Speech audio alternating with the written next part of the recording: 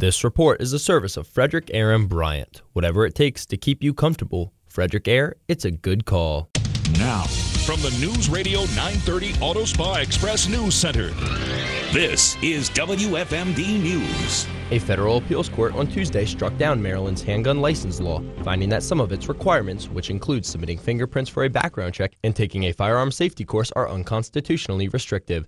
In a split ruling, judges on the 4th U.S. Circuit Court of Appeals in Richmond reversed a lower court decision, saying they considered the case in light of a 2022 U.S. Supreme Court decision that affected a sea change in Second Amendment law.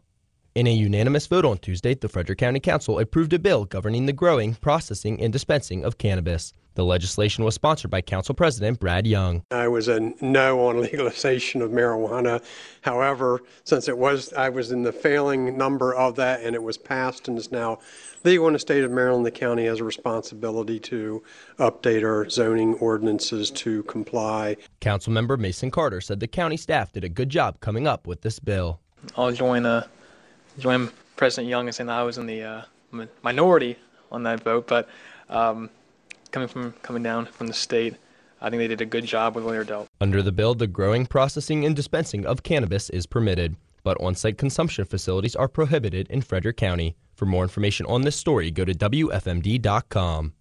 Saturation patrols will be conducted on Maryland highways during the upcoming Thanksgiving Day holiday weekend. State Police spokeswoman Nan Ho says troopers will focus on aggressive, impaired, and distracted driving. She says state troopers do that all year round, but they increase their efforts during the holiday periods when there's usually more traffic. We know that the volume of traffic tends to increase during the holiday weekends, like Thanksgiving that's coming up. We can also expect more people to be driving impaired, given the nature of it being the holiday season. Ho urges persons attending holiday parties who plan to drink to designate a sober driver or use a ride-sharing service or public transportation. During the holiday period, troopers at the Frederick Barrack will be increasing their patrols on all major county roads, including Interstate 70. Kevin McManus, WFMD News.